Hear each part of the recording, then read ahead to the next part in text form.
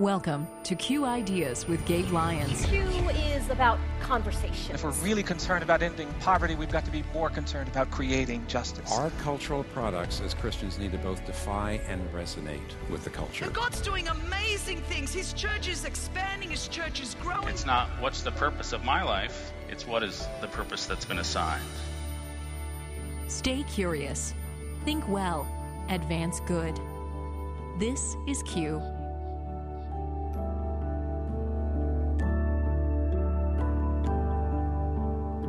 Many people have tried to use religious freedom as a tool to silence other people, claiming that religious freedom is your right not to be exposed to things that you disagree with.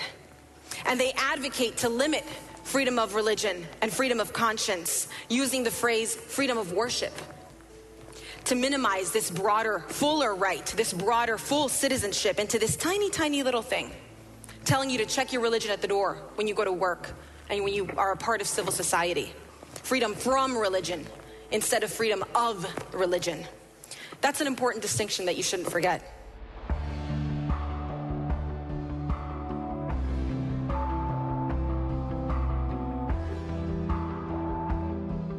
So, what's the latest disagreement you're following in social media? You know, we live in a world of disagreements over disputable matters. Some are minor as to which sports teams are the best, but there are disputes over a variety of important things: religion, politics, and now the matter of human sexuality and identity. I'm Paul Perot, and thanks for listening to this week's Q Ideas with Gabe Lyons. The church for centuries has dealt with disputable matters of faith and practice, sometimes well, sometimes poorly. In the West, much of that has been in the context of a culture largely formed by the church. But now we live in a more post-Christian world that has become increasingly hostile to our viewpoint. How do we face this? Well, Gabe, we hope today's show will help us think well and advance good on this issue. And that's what we do here, constantly trying to stay curious, think well, advance good. And today we're going to learn about such a fundamental principle and idea that, unfortunately, I think a lot of people have forgotten. And especially in America right now, we've forgotten this idea of the freedom of conscience. What is that? What are conscience rights? You know, we don't talk a lot about it. We talk about free speech, free association. But in this current moment where we're seeing a lot more dialogue go forward about people being forced to do things, maybe even against their will or against their conscience or against the way they think things ought to be, how should we think about that as Christians? Yes, and for that we have a couple of talks. Now, one will be new to us, which we'll get to later. It came from this past spring's Culture Summit in Nashville. But first, we want to listen again to a portion of a talk from a previous Q conference featuring a good friend of Q, Andy Crouch. Andy has written many books, including one of our favorites called Culture Making. Now, a few years ago, Andy spoke about freedom of religion, not just as a private good, but as a common good. Now, let's listen to just a portion of his talk.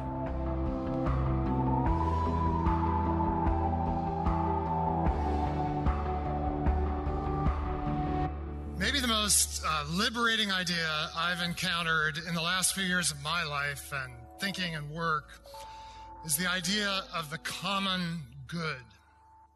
It's very central to this whole event, and it's become very central to my own thinking and living. And it's an ancient idea that comes from Aristotle and the Apostle Paul, but it was revived in the late 19th century by Pope Leo XIII, who was really the first pope to take the papacy at a time where the Catholic Church no longer had any direct political influence, direct political power in Europe. And rather than becoming withdrawn or defensive in response to this change, Leo wrote letter after letter, re-articulating the Christian faith, and especially articulating in a new way its social teaching. And at the heart of Leo's teaching about the Christian faith and its social concern was the idea of the common good. The common good is about three things, basically, I've come to think. It's about the flourishing of persons in community. The common good is about the flourishing of persons in community.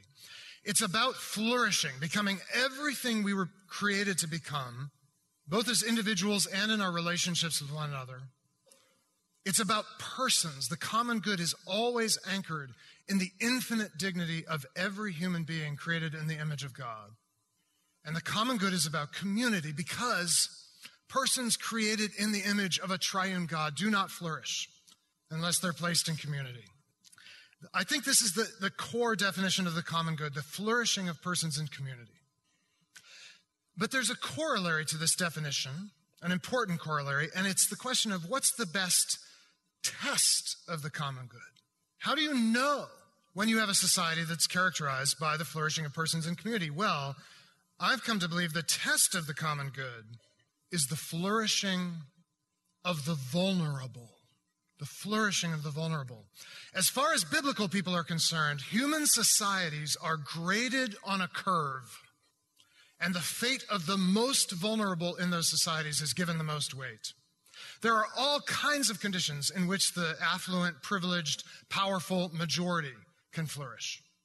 But the far more demanding test of any society is the fate of the most vulnerable, the youngest, the oldest, the most frail, the most marginalized. And a community where the vulnerable flourish is, in fact, a community where all persons flourish, because what it is to be a person is to be vulnerable. And I want to make a very specific case this morning that if you care about the flourishing of persons, especially the vulnerable in community, you will care about freedom of religion. And here's where I want to begin with this. Religion is one of the deepest forms of human flourishing. It's one of the most characteristic things human beings can do. Human beings have the extraordinary, unique capacity among creatures to bind themselves to deep commitments about the ultimate meaning of the world. It's one of the burdens and glories of human life to not just act based on our immediate interests or preferences or needs, but on some deep conviction about the ultimate truth of reality. And in many ways, we believe, especially those of us in this room believe, that what it is to be a flourishing human being is, strangely enough, to bind yourself to something bigger than yourself. And to do so even and especially when that binding and that commitment is costly to you. Understood this way, religion is not just about beliefs or worship. It's about committed action based on what you believe and what or whom you worship. So James, the Apostle James, puts it this way in his letter. Religion that is pure and undefiled before God the Father is this: to care for orphans and widows in their distress and to keep oneself unstained by the world. There are two elements to James's understanding of pure, undefiled, true religion. First of all, it's public action, caring for orphans and widows, public action on behalf of the most vulnerable, and keeping oneself unstained by the world, that is, by being distinctly different in some way from the society around us. Religious freedom needs to make room not just for private beliefs or perhaps for secluded worship behind closed doors and high walls, but for distinctive public action based on countercultural commitments. And this is why the test of religious freedom in many ways is how it protects minority religious communities. Religious freedom should protect you if you're a Jew in Saudi Arabia, if you're a Palestinian Arab in Israel, if you're a Christian in Malaysia, or if you're a Muslim in Nashville. The test is how it protects religious minorities. Because being denied religious freedom, being prevented from acting out your deepest commitments in public, is one of the deepest denials of human flourishing. There's something else in James's definition that I think is significant if we care about the common good, and it's his attention to orphans and widows, the most vulnerable in the biblical frame. The empirical reality is the kinds of communities that very often provide the deepest and most transformative services for the most vulnerable are religious communities. This is a deeply Christian thing, but it's not just a Christian thing. It seems strikingly often that religious commitments of many kinds create the kinds of communities that attend to the needs of the most vulnerable in the deepest and most transformative ways. If you care about the flourishing of persons, especially the vulnerable in community, you will care about religious freedom. But here is the difficult truth. Religious freedom is more at risk globally and in the United States than I think it has been in maybe any of our lifetimes in this room. The Pew Charitable Trust Religion and Public Life Project for 7 years now has been rigorously tracking and studying religious freedom globally. They measure two dimensions of threats to religious freedom around the world, what they call government restriction and what they call social hostility. Both of these dimensions matter. Americans, I think when you say religious freedom, Americans tend to think of it as primarily a legal or governmental matter. But social hostility, non-legal, non-governmental resistance to religious expression is just as important. 35 miles southeast of us today is Murfreesboro, Tennessee, where a significant public outcry arose in 2009 over plans to build a mosque and Islamic center. Now, the County Planning Commission voted unanimously to permit the construction. This is not primarily a case of government restriction, but that decision was met with vandalism and threats of violence. It was met with social hostility. And social hostility is every bit as effective as legal restrictions in preventing communities from living out their faith in public. The most recent Pew study of religious freedom covers data through the year 2012. That's as recently as we have complete data. In 2012, they found social hostility was at an all-time high worldwide across all the countries that they study, every major country in the world. And one especially troubling finding for us in the United States is that in the U.S., government restrictions on religion have gone up more in the last 6 years than in any other large nation. The United States ranking, the Pew Scale ranks countries by low restriction, moderate restriction, high, and very high restriction. When they started studying this in 2007, was solidly in the low category. 3 years ago, for the first time, the U.S. moved from the low category to what they call moderate. And what this means is that more than half of the countries in the world have less government restriction on religion than the United States, by the methodology that Pew researchers use. Now, the United States still obviously has far more religious freedom than countries that score high or very high, like Saudi Arabia or China. And I think it's very important to clarify, the increase on government restrictions is not primarily in this country a federal matter. It's not primarily federal restrictions. It tends to be state and local government decisions. For example, many substantial burdens on religious freedom actually come from zoning decisions, like the situation in Murfreesboro potentially could have been. Mosques, churches, religious schools often face more burdensome zoning and regulatory requirements from their local governments than secular nonprofits or businesses. So it turns out that one of the ways you can advance religious freedom and the common good is to attend zoning hearings. Why? Why is this happening globally and in our country? Why are protections for religious freedom eroding? Why is social hostility increasing? Well, I think there are two reasons which are not hard for you or me to guess. One is simply that religious pluralism is increasing around the world. We live next door more and more to people who are religiously different from us. And the other is that religious freedom is hard. This is hard. No matter what you are for, there is something you are against that you are going to have to tolerate if you want religious freedom.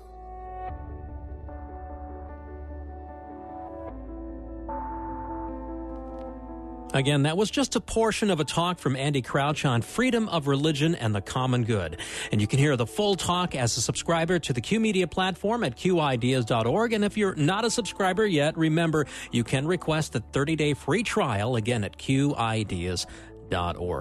As we continue this week's Q Ideas with Gabe Lyons, Gabe, we just heard Andy talk about freedom of religion, but there's an intimately related issue. The freedom of conscience. So let's spend the rest of the show exploring that a bit more. At our most recent Culture Summit, we invited Beckett Fund's Vice President and Executive Director, Monse Alvarado, to talk to us about freedom of conscience. And why does this idea matter? How is it the same or different than freedom of religion? And why should we think well about this topic? And I think you're going to find it pertinent as we consider in the days ahead the conversations that we must have about when is it okay for someone to usurp a person's conscience.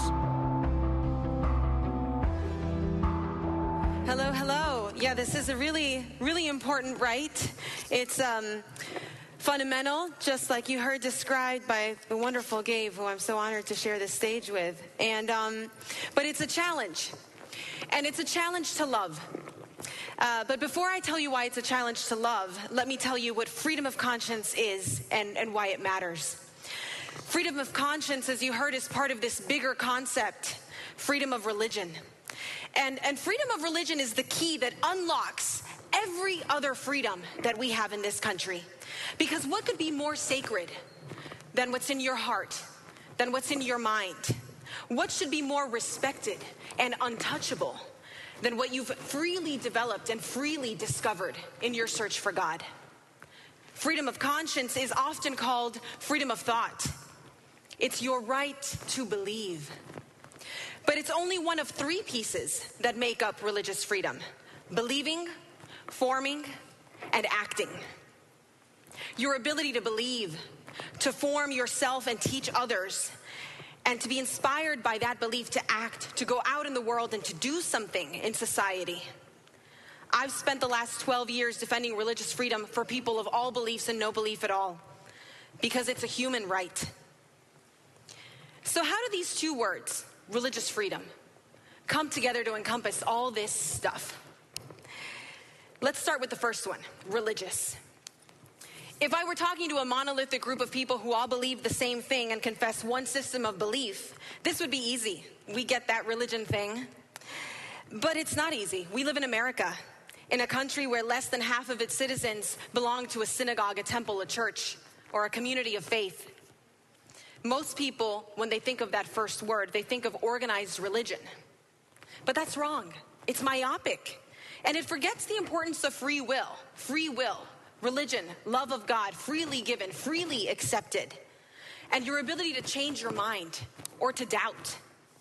Religious, in the phrase religious freedom, is this important reminder about what we believe about human nature. It's not about who God is or if God is. It's about who we are and what our purpose is on this earth. We're not just beings floating around with no purpose and no calling. We're individuals with our eyes fixed on the far horizon, asking these big questions about who we are and why we are. Millennials always talk about existential dread and how it comes in the middle of the night. Yes, ask those questions. It's there for a reason. Religion then becomes a declaration. That word is the declaration of who we are as human beings and in our search for truth. And then the second part, freedom, it seems easy. It's a little more direct, though. It's not just a lofty concept. It compels us to actually do something. It's an action. Freedom to believe, to act, to search, to find, and then to do something with what we find. Many people have tried to use religious freedom as a tool to silence other people, claiming that religious freedom is your right not to be exposed to things that you disagree with. And they advocate to limit freedom of religion and freedom of conscience, using the phrase freedom of worship, to minimize this broader, fuller right, this broader, full citizenship into this tiny, tiny little thing, telling you to check your religion at the door when you go to work and when you are a part of civil society. Freedom from religion instead of freedom of religion. That's an important distinction that you shouldn't forget. And in using this freedom of religion and this truth, we develop a perspective, a conscience. Our religion is a lens that we apply to every single aspect of our lives. It motivates everything that we do. And having that lens, it demands courage. That we live our lives motivated by this belief that we've found. Let me tell you a story. When Armando Valladares was 23 years old, he followed his conscience and he ended up in Castro's gulag. Living in Castro's Cuba, Armando refused to do something that seemed very small. He refused to say a few words, "I'm with Fidel." Even after years of torture and watching many of his fellow fighters die, either in body or in spirit, he would still refuse to say those words. Because if he had just said those words, the torture would have stopped. He'd been released. And that told him everything he needed to know. They didn't keep him in jail for 22 years, 8 years in solitary confinement because those words meant nothing. Saying those words would constitute a spiritual suicide. It didn't matter that he was tortured for years, eventually losing his ability to walk, partially losing his ability to see. His soul was free, and he would give up everything for that. And the words he wrote in his memoir, they feel even more true today. Sometimes your freedom is not taken away at gunpoint. It's done with a little piece of paper. One seemingly meaningless rule at a time. One small silencing at a time. And in the midst of this persecution and imprisonment, Armando Valladares, he practiced his faith and his conscience. It was alive. You see, people aren't interested in what you do. They're interested in why you do it. And so that why needs to be really clear in your life. Armando Valladares, he was a political prisoner, and his aggressors knew what they were doing. They knew that they could control everything about his life, but he knew that they couldn't control what's here and what's here. But what about us? Those of us on the outside, those of us who are out from under the thumb of coercion, what should we do? Christians and people of faith have a very important role to play in protecting and defending religious freedom for everybody, that search for truth. As Christians, you and I are called to make a decision. Do we really believe the incarnational reality of our faith, that we're made in the image and likeness of God and we're called to fulfillment in what we believe? If so, then religious freedom has one more important characteristic, and that's humility. There is nothing that I can do or say to bring someone to Christ. I can't force that. It's their choice. Religious freedom is not a political tactic or an evangelistic tool. It's not a political football. Religious freedom is a basic human need, and the government should not co-opt it or use it for its own means. But it's also not an evangelistic tool. Religious freedom is not a means to an end. It's just a door. It's our common agreement to have these conversations. And it's our common agreement that these conversations are true and good and valuable. Often, that's the piece that's most misunderstood. The only tool in our toolkit is humility. Well, humility and love. Because if you want to have these discussions based on our common humanity, your conscience will inspire you to do these good things. These good things, they're motivated by love. That's true evangelization. It's loving well. It means overcoming your own fear, your own timidity, your own fear of rejection, because Christ in the other person is so much more important than anything else, than any risk, any hypothetical cost. So then how do you practice freedom of conscience? How do you defend religious freedom too? Use it. I love the story of the Apostle Paul because on its face, his life is a story of what our country believes about religious freedom. Individuals come to believe on their own terms. No government can force you and no government can stop you. Writing from prison and house arrest, Paul lit souls on fire. And his public conversion reminds us that we don't know when that moment of truth, that search for truth is going to peak. We don't know that. But we know that that search and that moment has to be protected, no matter how wild what we believe might be. Use your religious freedom because you believe in love. Put freedom of conscience to work by believing, forming, and acting. Live on the outside, the way that Armando Valladares lived in prison. He describes it like this: I never asked God to get me out of here. I didn't think that God should be used for that kind of request. I only asked that He allow me to resist, that He give me the faith and spiritual strength to bear up under these conditions without sickening with hatred. I only prayed for Him to accompany me, and His presence, which I felt, made my faith an indestructible shield.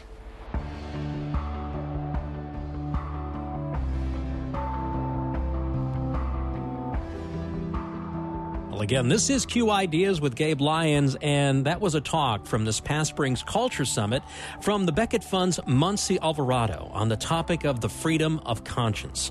Again, there's a lot of disagreement on many important issues in our day, especially places where we as Christians disagree with the direction of much of our society. And again, if you've not thought much about conscience issues, we hope this show today helps us both as individuals and Gabe as Christians together engage this topic well. It's a conversation we need to be having a lot more of, and maybe this will just be the beginning of that for you. And I want to encourage you, if you want to go deeper into this principle, which I just believe is so critical for any leader right now, trying to discern how to lead your people, how to help people understand our conscience. I think all the way back at the beginning of this country, James Madison felt conscience rights were the most fundamental rights. Even in the United Nations, you see their declaration as one of the human rights, as their clauses have laid out, is the right of somebody to live by their conscience and never be coerced to do something against their conscience.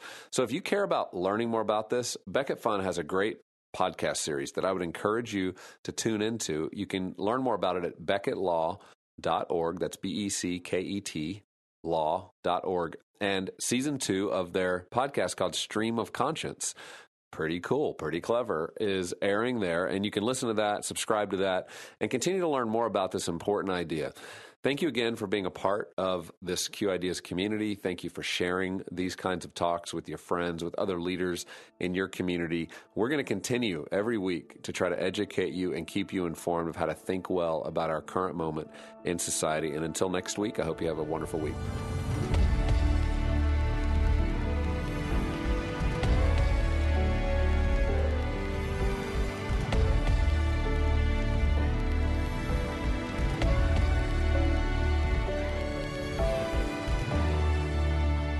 Q Ideas with Gabe Lyons is made possible in partnership with Faith Radio and Northwestern Media. Thanks again for listening.